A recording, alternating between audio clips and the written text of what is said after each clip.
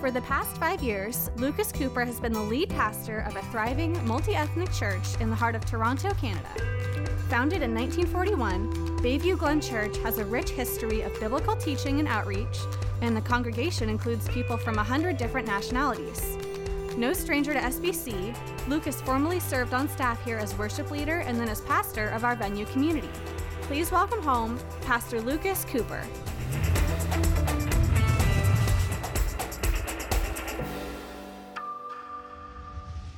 It's nice to see you. There's a critical question that faces the church today. There's a critical question that faces culture today, a highly relevant question that's on the minds of lots of folks.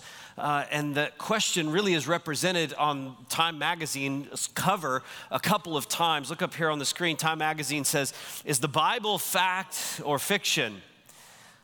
Another cover up here, "Can we trust the Bible, or how true is the Bible?" Time Magazine wonders. And in a world of fake news, have you heard of the fake news? In a world where fact is sometimes confused with fiction, when truth is confused with falsehood, when we're not sure who or what to trust, even the Bible is being undermined in parts of our society and culture, and we're not even sure what to do with it in the church sometimes. Richard Dawkins is a face of the modern atheist movement. He wrote this about the Bible. He said, "To be fair, much of the Bible is not systematically evil, but just plain weird, as you would expect of a chaotically cobbled together anthology of disjointed documents, composed, revised, translated, distorted, and improved by hundreds of anonymous authors, editors, and copyists, unknown to us and mostly unknown to each other, spanning 9 centuries. It's 15 centuries, but that's beside the point. So the modern atheist movement would say that the Bible is not trustworthy. It's been revised, changed, edited over time. It's not accurate. It's not trustworthy. And even in the church, we've kind of changed the way we look at the Bible and understand the Bible, and have warped it, twisted it, changed it because of what's going on in culture around us. And so the critical question that we're faced with this morning is, can I trust the Bible? Those 66 books compiled together, canonized and revered by the church, and that lead us to the throne. Can we trust that book? And the way that you answer this question is absolutely critical. Listen, because you could learn about Jesus of Nazareth from history, can't you? You could learn about his crucifixion from history, but you can't learn that that crucifixion atoned for your sin apart from the scripture. You could learn from history that the tomb was indeed empty, but you could learn from history that the tomb was empty, but you can only learn from scripture that Jesus rose again on the third day. The way we answer this question, is the Bible a trustworthy document, is absolutely critical. And this is the question that faces us this morning. So as we endeavor to answer it, would you pray with me? God, we thank you for those in this place, here in the worship center, just across the way at the venue and the chapel, those joining us online, those down the street at Cactus Campus. I'm just even thankful for the pastors in those places, Rick, who I got a text from last night, and Rustin, a good friend, and Neil here. We are just, I'm personally just grateful for the staff and elders here at Scottsdale Bible Church, and for Jamie and his friendship and mentorship to me. This always feels like coming home. But God, our goal this morning, as we gather as one church in many locations, is to affirm the trustworthiness, the veracity, the reliability of your word. So Spirit of God, speak to us, impress upon hearts that you have revealed yourself through the Bible. May yours be the only voice that's heard in this place today. In the name of Jesus, the people of God together said, amen. Well, the video introduced me, and Neil did too, but for those of you who don't know me, my name is Lucas. I served here on staff for 6 wonderful years. I actually served for 8 years on staff, but 6 of them were wonderful. The other 2 were really horrible. That was when Jamie was my direct supervisor, so that was really No, I absolutely love Jamie. He's become a friend to me and a mentor. He's actually preached for me up in Canada at Bayview Glen Church. Neil, who's the campus pastor here, will be at Bayview Glen in August. Rustin has preached a couple of times at Bayview Glen. So I just keep leaning on you guys, Scottsdale Bible Church. When I need someone to come fill the pulpit and knock it out of the park, I'm calling this crew. So my wife and I have been married for 12 years. We have a little girl. Her name is Kaya. You'll see her at the end. She'll run up here and say, "Daddy," and you'll see a picture of her. She's almost 4. The last 2 summers, we've talked about this. We've had a couple of failed adoptions, but we're matched with another birth mom that's due August 4. A little boy on the way, hopefully. So that's what's going on in my life personally. In the life of our church, we've grown from a church of about 400 to a church of about 1,200. We would have over 120 nationalities represented on any given Sunday morning at Bayview Glen, since Toronto's the most multi-ethnic city in the world. We'd have about 70 different mother tongues represented. We got a gal that comes on a regular basis wearing the full hijab, right, with the slit in the eyes and all black, because she wants to get to know Jesus a little bit and investigate the claims of Christ. It's always great when she comes up to me and asks me questions about the notes that she takes in my sermon, because she takes them in Arabic. So she's reading them back to me right to left in Arabic, and I'm going, I have no idea what's happening. This is really cool. This is really cool. We have a group of about 12 lesbian refugees that sit together every week, and they come to investigate the claims of Christ and hear about him and his great love for them. And they think my jokes are funny, so I'm so glad they're there. We've got people from everywhere and every different walk of life. About 60% of our congregation would say that they did not attend a Christian church before they attended Bayview Glen Church. About 40% of our congregation would say that they're either new to faith or not a person of faith yet. And so the reason that I did this sermon, Can I Trust the Bible, for that congregation, it really is a reflection of, or a response to, the demographics and the people that God has brought in that place. But I will tell you that it's extremely applicable even to those who have been walking with Jesus for 50 or 60 years, like many of you have. It's extremely applicable even in the western part of the U.S. and Canada, where people are a little more churched, let's say, because Toronto is more of a postmodern, post-Christian culture closer to Europe. It's even applicable for us. Can we trust the Scripture? And Webster's Dictionary defines trust this way, that it's a firm belief in the reliability, truthability, or strength of someone or something. It's a confidence, belief, certainty, reliance. So let's ask this question a number of different ways. Can we have confidence in the Bible? Can we place our belief, our certainty in the Bible? Can we rely upon the Bible? Is it strong enough to uphold us? Can we trust the Bible? And I would affirm to you against Dawkins that the Bible is a trustworthy document. Why? Because Paul confirms in Timothy, as he writes to his protege Timothy, that all Scripture is God-breathed and is useful for teaching, rebuking, correcting, and training in righteousness, so that the servant of God may be thoroughly equipped for every good work. The key word here is God-breathed. In the original language, that word is theopneustos. It's 2 words combined together, theos meaning God, pneustos meaning breath. In other words, the Scripture, the Bible, is the very breath of God. So picture it this way. Right now, you in this place, Venue, Cactus, those listening online, you're hearing the breath of Chapel. You're hearing the breath of Lucas Cooper, because what's happening is my lungs are pushing air up over my vocal cords. My vocal cords are vibrating, and you are hearing my breath. And so what Paul is saying about the Scripture is that it's God-breathed. It's the very words of God. And because the book of Hebrews tells us that it is impossible for God to lie, we know that these 4 words, the Bible, is true. That's what we're going to affirm today. That because the Scripture is God-breathed and because it's impossible for God to lie, the Bible is true. If you're a note taker, jot those 4 words down for me. The Bible is true. Now, scholars, theologians, Christian thinkers would call this the doctrine of inerrancy. The Bible is without error. You can read the Chicago Statement on Inerrancy, just recently published. I say recently, in the last several decades. The Chicago Statement on Inerrancy would say, the Bible does not affirm anything that's contrary to fact, but Instead of saying the negative today, we are going to say the positive, that the Bible is true when it comes to history, when it comes to science, when it comes to faith and practice, when it comes to family, when it comes to who you are, when it comes to who God is. The Bible is true. And here's why this statement is so relevant for so many of us today. I want to talk to three different types of people. Skeptics and cynics, I'll group you together. Skeptics, you would say, you know what, I'm not sure the Bible is true. I'm pretty skeptical of that text. Or a cynic would say, I'm sure it ain't true. Like, I'm not a Bible person, I reject the Bible. Here's the deal. I would just tell you, you don't know me from Adam, but I would tell you, like, I'm not a delusional person.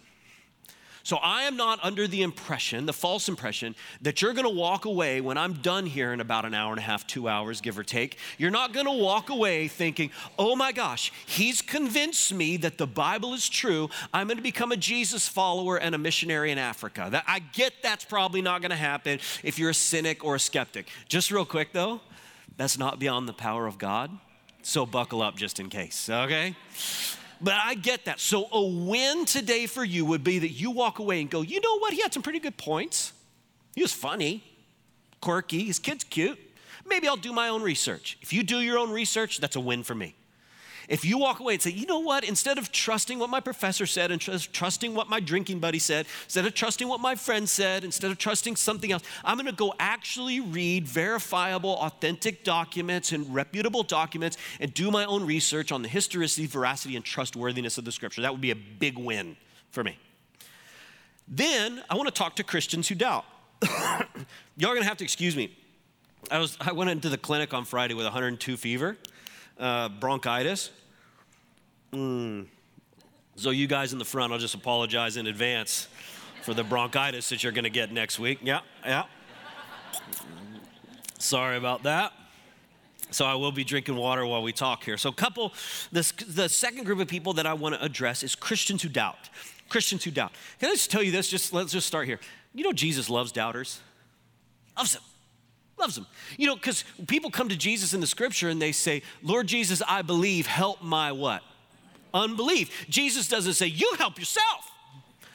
You go do your own thing. What he does, okay, I'll come alongside you. I will help you in your unbelief. So doubters, if I can help support and buttress your faith, if you would walk away from this place going, you know what, that document is a trustworthy document. I doubt a little less today. That'd be a win. Then I want to address a group of people that I would call Christians who don't doubt. And for some of you, you don't doubt because you've got a supernatural gift of the Spirit called faith, and you just trust God. Some of you don't doubt because you have not engaged your brain. And I want to be delicate and gracious there.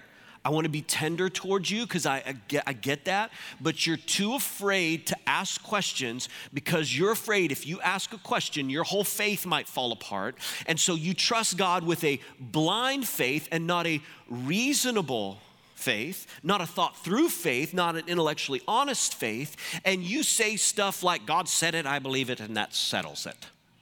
And I like that because that's a statement of total trust, but sometimes it's a smokescreen, isn't it? Sometimes it's a smokescreen. And that smokescreen is, I don't want to have to engage my brain. And listen, God is not afraid of your questions. No matter what question you ask, God is not going to go, oh my gosh, I never thought of that. Oh, I wish you wouldn't have asked so many questions because now we're all hosed. Like, that's not how God is going to respond to your questions. You can engage your brain. The second thing I want to tell you is that in our culture, the Bible said so is no longer an acceptable answer. You get that, right? What's the definition of sexuality? Well, here's what the Bible says.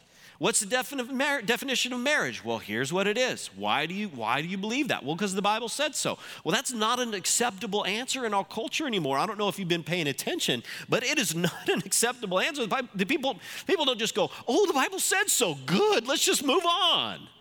And what Peter would say to you is that you should always be prepared to make a defense to anyone who asks you for a reason for the hope that is in you, because our faith, you see, is a reasonable faith. It's a logical faith. It's not a blind faith. It's an intellectually honest faith. It's a rigorously thought through faith. And because the Bible said so is no longer an acceptable answer, we've got to have better answers when people ask about the authenticity and trustworthiness of the Scripture.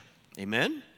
So here's what we're going to do. We're going to go through three major objections, three and just three. There are more objections than this, but three major objections that people have when it comes to the trustworthiness of Scripture. People say, I don't trust the Bible because X, Y, as we say in Canada, Z, okay? X, Y, Z. Three, we do say Z. Did you guys know that?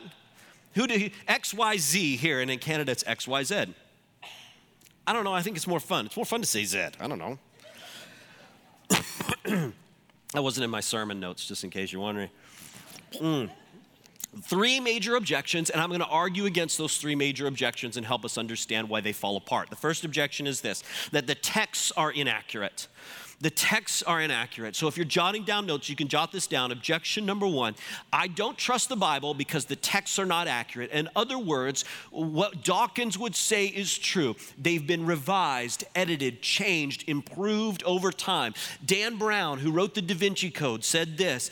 He said, the Bible and the stories within are nothing but old stories fabricated by man and then exaggerated over time. By way of example, originally when someone wrote it down, Jesus fed 12 people. And then about 50 years later, it got exaggerated to 50 people. And then about 100 years later, it got exaggerated to 2,000 people. And then about 400 or 500 years later, it got exaggerated to 5,000 people. That's not really what happened. That's not really originally what was recorded. It was exaggerated over time. And I would argue against Dan Brown and against Richard Dawkins and against anyone who would say the texts are inaccurate and say that the Bible is absolutely 100% accurate when it comes to the transmission of those texts over time.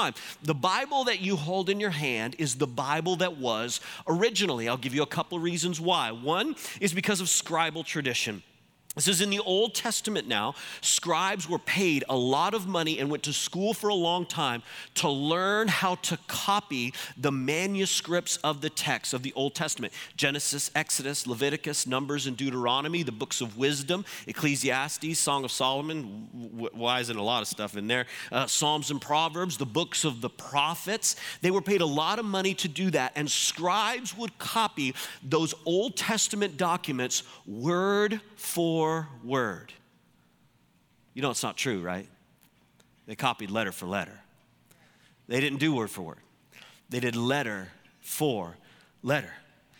And scribes knew exactly how many Hebrew characters were in each one of those Old Testament books. So they would say, there are 5,235 characters in Genesis. And so when they were done copying letter for letter, letter for letter, letter for letter, they would count all of their characters, 5,236. Oh no, one extra. I got to go back and look and find where I added an extra character and fix it. No, they wouldn't do that. They would just destroy what they had spent weeks and months on and start from the beginning.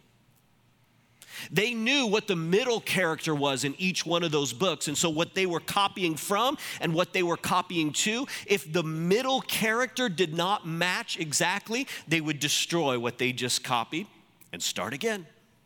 They were so extraordinarily meticulous when it comes to copying the original documents of Scripture and making sure that those texts were passed down and that they were passed down with total and complete accuracy. Now check this out. This will blow your mind. The most recent copy of the Old Testament that we have until recently, dates from the 9th century AD. And we realize that the Old Testament happened before Jesus. So the most recent copy we had until recently dates from the 9th century AD. Until a group of documents called the Dead Sea Scrolls was found. There was a shepherd in Palestine. He threw a rock into a cave, and instead of hearing a rock hit another rock, he heard a rock break a vase. And he thought, well, that's interesting. Went in and found in these vases copies of every Old Testament book except for Esther. Manuscripts of every Old Testament book except for Esther, dating from the 1st century. Now we've got a problem, don't we? Because the most recent documents we had dated from the 9th century, and now someone's found documents dating from the 1st century. Are those documents going to match? They're 800 years apart. How much are they going to match? Are they going to match 50% or 60% or 70%? 80% would be pretty good, I think. And they match 99.5%. The only difference is this 0.5% is the spelling of proper names. That was the only difference. From the 9th century to the 1st century, 800 years, those documents matched. In other words, the Bible that was is the Bible we have. Those manuscripts have been passed down with accuracy and authenticity over time. Now let's move on to the New Testament, talk about the New Testament. And what I want to do with the New Testament is compare it to other documents of antiquity, because we can't compare it to Harry Potter, right? We can't compare it to Harry Potter. We got to compare it to other documents that were written around that time. So here are some other documents that were written around that time. Homer wrote around that time. Next slide, please. Herodotus wrote around that time. Plato. These are the people that wrote around that time. NT is New Testament. These folks are writing the 5th century BC, 3rd century. We're going to compare apples to apples. Make sense? Okay. And then gaps means, go back one slide if you would. Go back one slide. There we go. What we're talking about when we say gap here is from when they were written to the earliest manuscript we have. Does that make sense? The gap in years from when those documents were written to the earliest manuscript that we have. Then the pound MSS means number of manuscripts we have, because you understand we don't have original manuscripts of any of these people, including the New Testament. Like we don't have any of Paul's stuff where it says, thank you Galatians for reading my letter, hugs and kisses, Paul. We don't have that, okay? We have copies of copies of copies, same as all of these guys. And so when textual critics look at these documents and determine their authenticity, the shorter the gap, the more authentic the document. Make sense?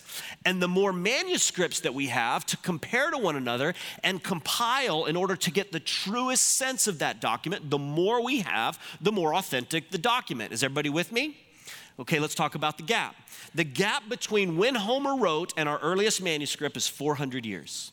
The gap between when Herodotus wrote, you're reading him in school, from when he wrote to when we actually have a manuscript is 1,350 years. Plato, 1,300 years gap, 950, 750 for the rest of these guys. When it comes to the New Testament, the gap between when those authors wrote and our earliest manuscript is 40 years. I mean, it's a fraction of other texts of antiquity that no one calls into question. You read that stuff in school and everybody goes, Plato wrote this. How do you know Plato wrote it? Plato wrote it. And then we have a manuscript 1,300 years later? I mean, that's for texts of antiquity. That makes sense. That's a verifiable document. And it's only 40 years for the New Testament. Well, let's talk about the number of manuscripts, because you see, we don't have originals of any of these folks either. We only have copies of copies. So how many copies of copies do we have? Let's look at them. We have almost 1,800 for Homer. We have 210 for, who is this? Plato. We have only 33 copies of copies with a 750-year gap for Tacitus, and you read them in school all the time. And so for the New Testament to surpass all of these in terms of the number of manuscripts we have, let's say 1,800, that's what we need. But 2,000 would really put us over the edge. 3,000, 4,000, how many do we have? Over 5,700 manuscripts of the New Testament. And that's just if you count the Greek. You want to count Latin? We're at 24,000. Atheist, anti-Christian scholars would say that the Bible, specifically the New Testament, is unsurpassed in terms of its authenticity when it comes to a text of antiquity. Let me say that again and not stumble over my words. Atheist scholars, anti-Christian scholars would say that the New Testament is unsurpassed in terms of its authenticity if you compare it to other texts of antiquity. The gap between when they wrote and our earliest manuscripts is so small, and the number of manuscripts we have means we know the Bible that was is the Bible we have. What you hold in your hand, those texts, that translation is accurate. It's not been exaggerated over time. The data simply does not bear that out. Objection number 2, the Bible's not historically accurate. The Bible is not historically accurate. It's got history errors, it's got historical errors. Okay, the first thing that I want to challenge you with and just put kind of a feather in your cap, and it's a little bit related to the message, and maybe kind of tuck this in the back of your mind as you read the Bible Bible is not a history book, but it is historical. So when we read the Bible as if it's a modern history book, as if it's a D.R. Meade McCullough text or something like that, as if we're reading a historical textbook like you read in university, you're going to miss the point in a lot of ways because it's not a history book. Now, it is historically accurate, and God did enter into a specific time and place in history, but it's not a history book. And listen, the Bible is different than other spiritual textbooks. And here's how it's different. Because most other spiritual textbooks don't talk about God entering into a specific time and place in history. You get that, right? They talk about how to achieve enlightenment or how to achieve nirvana or how to achieve peace or make yourself a better life or whatever. But God comes along, the Bible comes along and says that Jesus, God in the flesh, entered into a very specific time and place in history. And it's a historically verifiable book. Look how great the pains are for Luke as he writes his gospel to tell us that God entered into a very specific time and place in history. Look what he writes. He says, in those days, a decree went out from Caesar Augustus that all the world should be registered. This was the first registration when Quirinius was governor of Syria. And all went to be registered, each to his own town. And Joseph also went up from Galilee, from the town of Nazareth to Judea, the city of David, which is called Bethlehem, because he was of the house and lineage of David, to be registered with Mary, his betrothed, who was with child. Are we confused as to when this happened? Are we confused as to where this happened?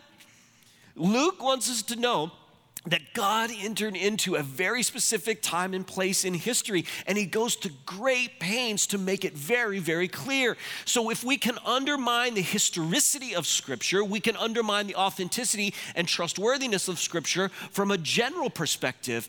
But unfortunately, or I guess fortunately for you and me, we can't undermine the historicity of Scripture because all things that we discovered over time point to the historical authenticity of the Bible itself. Let's look at archaeology, for instance. The Bible talks about a pool in Jerusalem that had 5 roofed colonnades. For my Canadian friends, that's like 5 awesome patios, okay? So 5 roof colonnades. And for a very long time, archaeologists said, the Bible is not telling the truth. That place doesn't exist. There is no place in Jerusalem with 5 roofed colonnades. Until about 5 years ago, when we were digging in Jerusalem.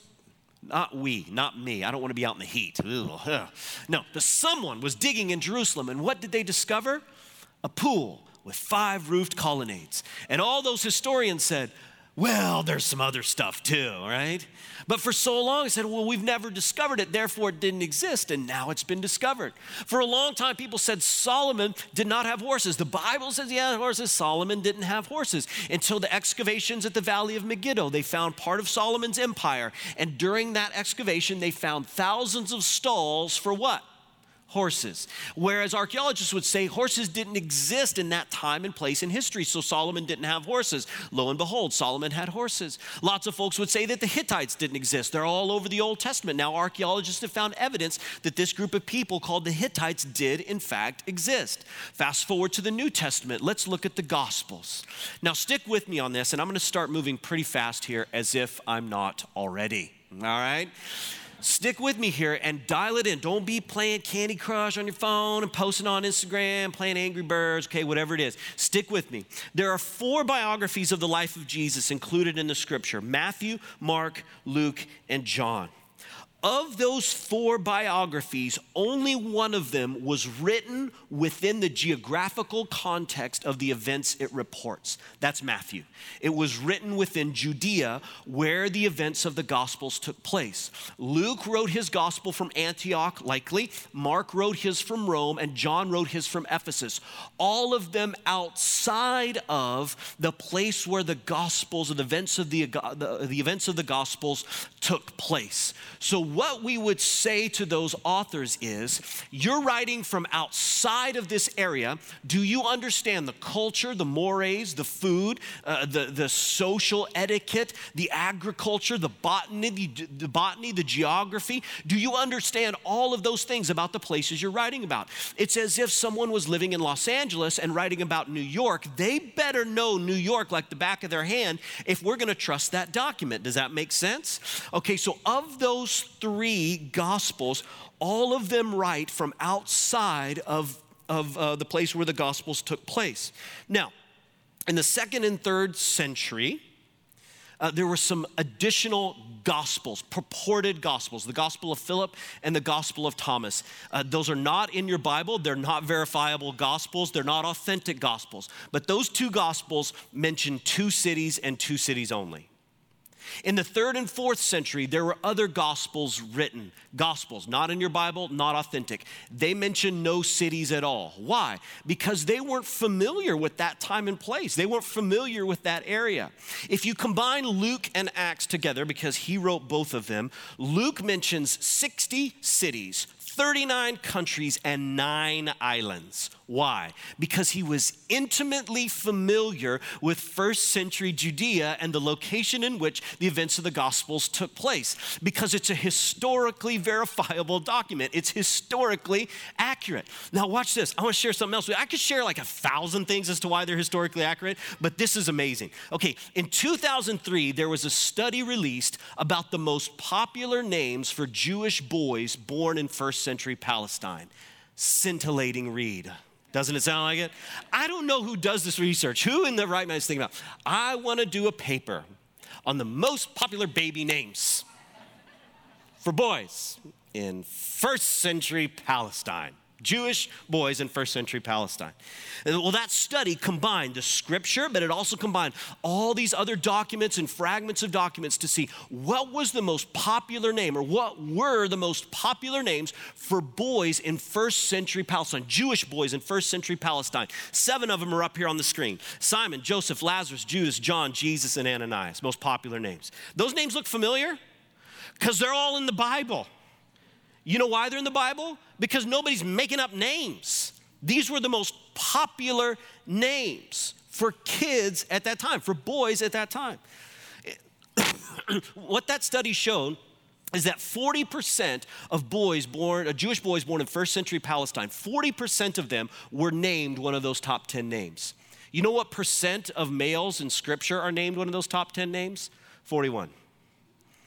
Why? Because they're historical documents. Now, you may think to yourself, just because, it's Jewish boys, so no matter where you're writing from, they're going to be about the same set of popular names. Even if you're not writing from that area of Judea, even if you're not writing from there, if you're writing from outside of there, you're going to have the same set of names. Au contraire. So let's look at the most popular names from Egypt, Jewish boys born in Egypt during that time. Eleazar, Sabbateus, Joseph, Josephus, Pappus, Ptolemaeus, and Samuel. Only a couple of them look familiar, right?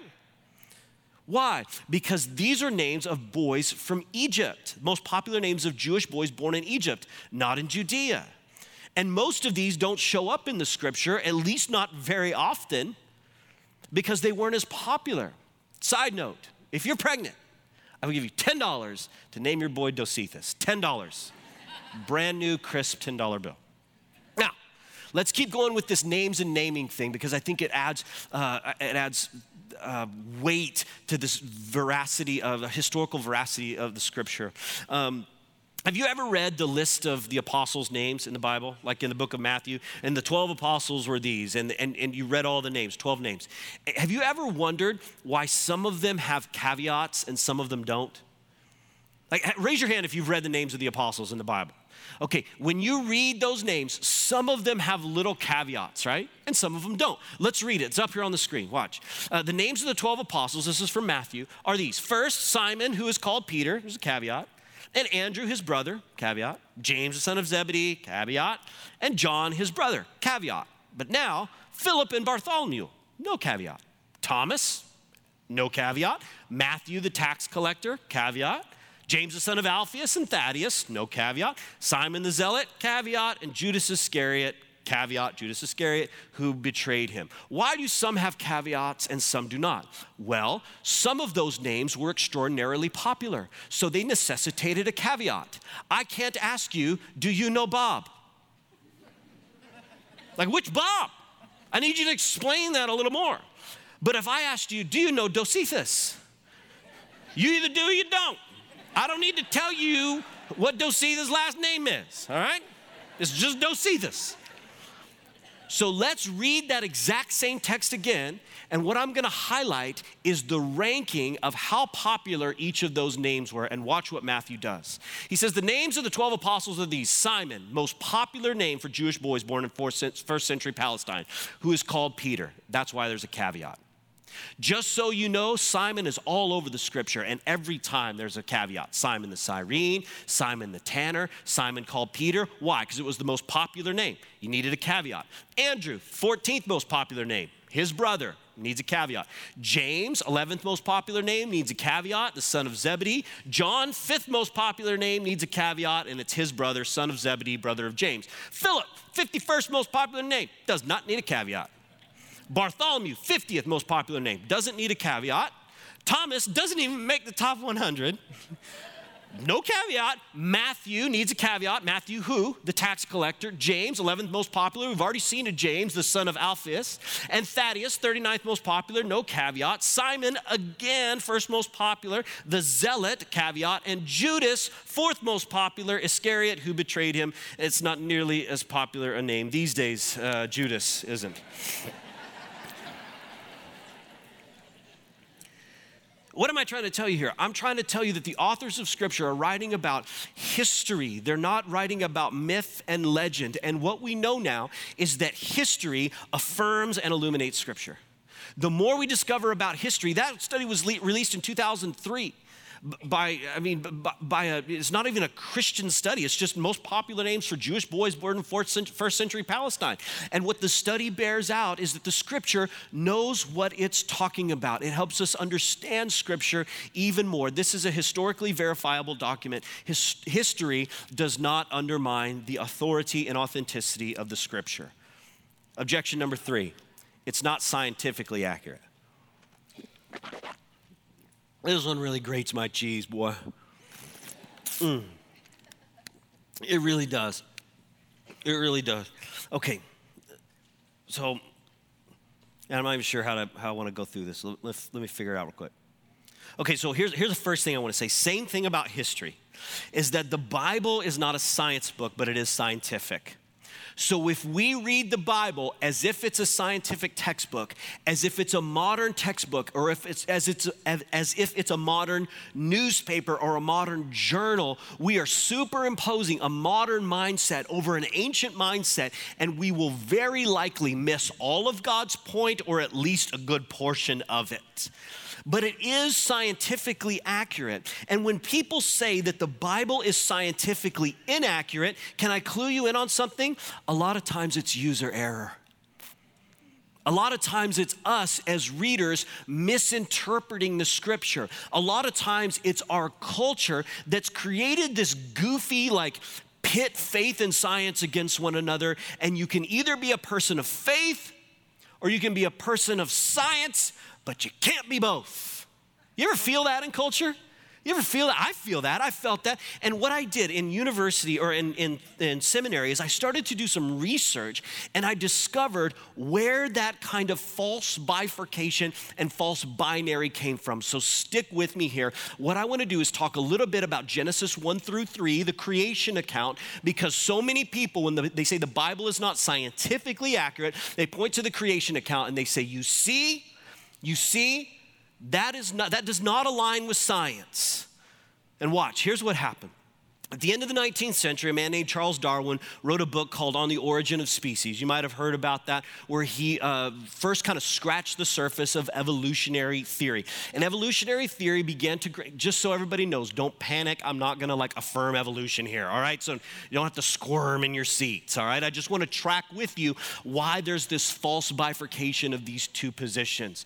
On the Origin of Species kind of scratched the surface of evolutionary theory, and it began to gain traction.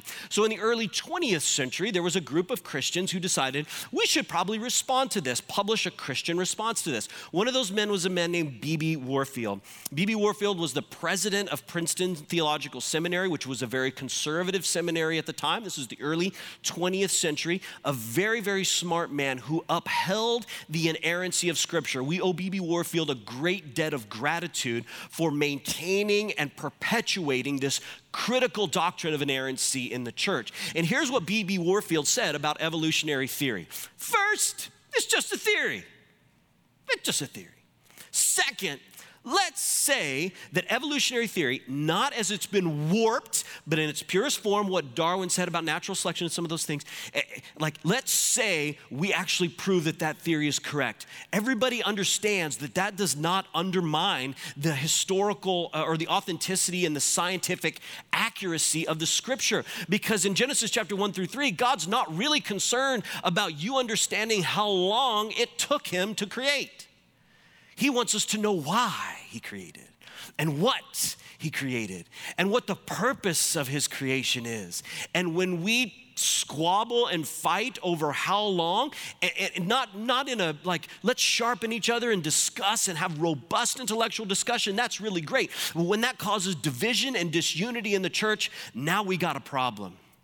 Fast forward to the Scopes monkey trial. Here's what happened in the Scopes monkey trial, that folks wanted to teach evolutionary theory in schools, and then there were others that wanted to teach creation in schools. And in order to win that trial that went all the way to the United States Supreme Court, instead of saying, you know, there are a bunch of different ways we can kind of look at this thing, the lawyers, the attorneys in the Scopes monkey trial said, there's one of two positions. One position is you are a theist, that is, you believe in God.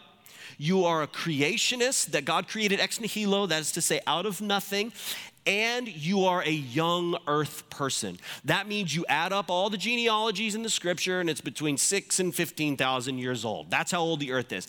That is one position. We will teach that in schools. And then on the other hand, you had attorneys over here that said, atheistic, Big Bang theory, something came from nothing, and evolutionary theory and old earth. And there was nothing in between these two things. No intellectual honesty, no curiosity, no people unpacking the Scripture and really understanding science. Not because they didn't necessarily want to, but because that's the way you win an argument at the Supreme Court. Does everybody understand that?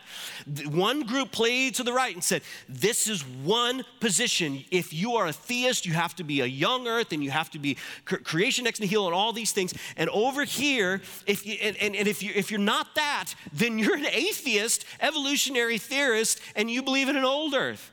And there are a lot of other options in between. In fact, a guy named Mark Driscoll, who's a pastor here in town, wrote a book called Doctrine. The subtitle is What Christians Should Believe. That subtitle should tell you that Mark Driscoll does not lack for opinions. Like, I like this guy. I like his stuff. I read his stuff. But he is an opinionated guy. He will tell you what he thinks. And in that book, he says there are no less than 5 ways. I believe there are more than 5. No less than 5 ways to interpret and understand Genesis 1-3 that fall within the realm of Christian orthodoxy. It's not just that or that. It's not just faith or science. You don't get both, because science affirms and illuminates the Scripture just as history affirms and illuminates the Scripture. This has been going on for a very long time. In the 15th century, there was a guy named Galileo. You may have heard of him. And he said this really wacky thing, that the earth revolved around the sun. And the church said, you're nuts. And even Martin Luther, who was a little nuts himself, said, Galileo, you're nuts. And lo and behold, we do not live in a geocentric universe. We live in a heliocentric universe. Yes, the earth revolves around the sun. And you know who Galileo followed his whole life? Jesus. See, science and faith working together. The more we discover about science, the more the Bible makes sense. In other words, science affirms and illuminates Scripture. The more we discover about science, the more we read the Bible and go, oh yeah, that makes more sense. And the more we take the Bible and superimpose it over the top of science and read science through the lens of Scripture, the more we go, oh yeah, that makes sense. That makes sense. Even for Galileo, it's like, you're telling me I'm not the center of the universe? And God's going, I've been telling you that for a lot longer than Galileo has, right? Well, Wayne Grudem is one of my favorite theologians. He used to be an elder here. He's preached here multiple times. Look what Wayne Grudem writes in his Systematic Theology. He says, we should never fear, but always welcome any new facts that may be discovered in any legitimate area of human research or study. In other words, he's saying, Christians, please don't be afraid of science. Faith and science are not mutually exclusive. They're not pitted against one another. They're not at war with one another. We should welcome any new facts in any legitimate area of human research or study because the Bible is not going to be undermined or undercut. It is true. God is not scared of scientific discovery. He created it. We should not be scared of scientific discovery.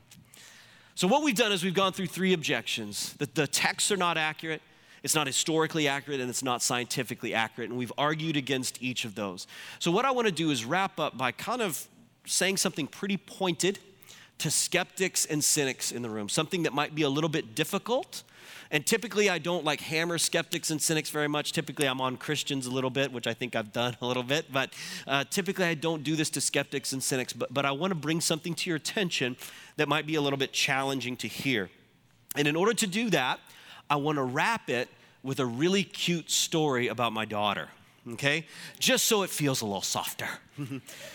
So here she is. This is my daughter. Her name is Kaya. We took this back in February. She's like on some kind of fake horse or something. So she's almost 4 years old, and she's so cute, and she has absolutely zero social etiquette, which is awesome. Because when we were flying home together on Valentine's Day, we were flying home from here on Valentine's Day. She was my little Valentine, the two of us. We're on a plane, and I don't know how to say this delicately, but somebody was tooting on the plane. So, and some of you are nodding. You ever been on a plane where somebody's tooting? And all the hey, you just keep getting a whiff of something and you're going, oh man, this is bad. Homie, like you need to cut out dairy or something because this is a bad situation. So there are 4 or 5 of these situations where this person's cutting wind and Kaya keeps smelling it, right? And about the 4th time, she literally goes like this. And at the top of her lungs goes, Daddy, what's that kind of smell? I said, I'm trying to be cool, right? I'm like, well, I think maybe somebody's tummy hurts, babe. Maybe somebody's tooting a little bit. And she goes, not a word of a lie. She goes like this. It's not me. I didn't say it was you, babe. I didn't say it was you, but like maybe someone is. At the top of her lungs, my daughter looks around the plane and goes like this. Who's tooting? Who is tooting? Because it smells. Who is tooting?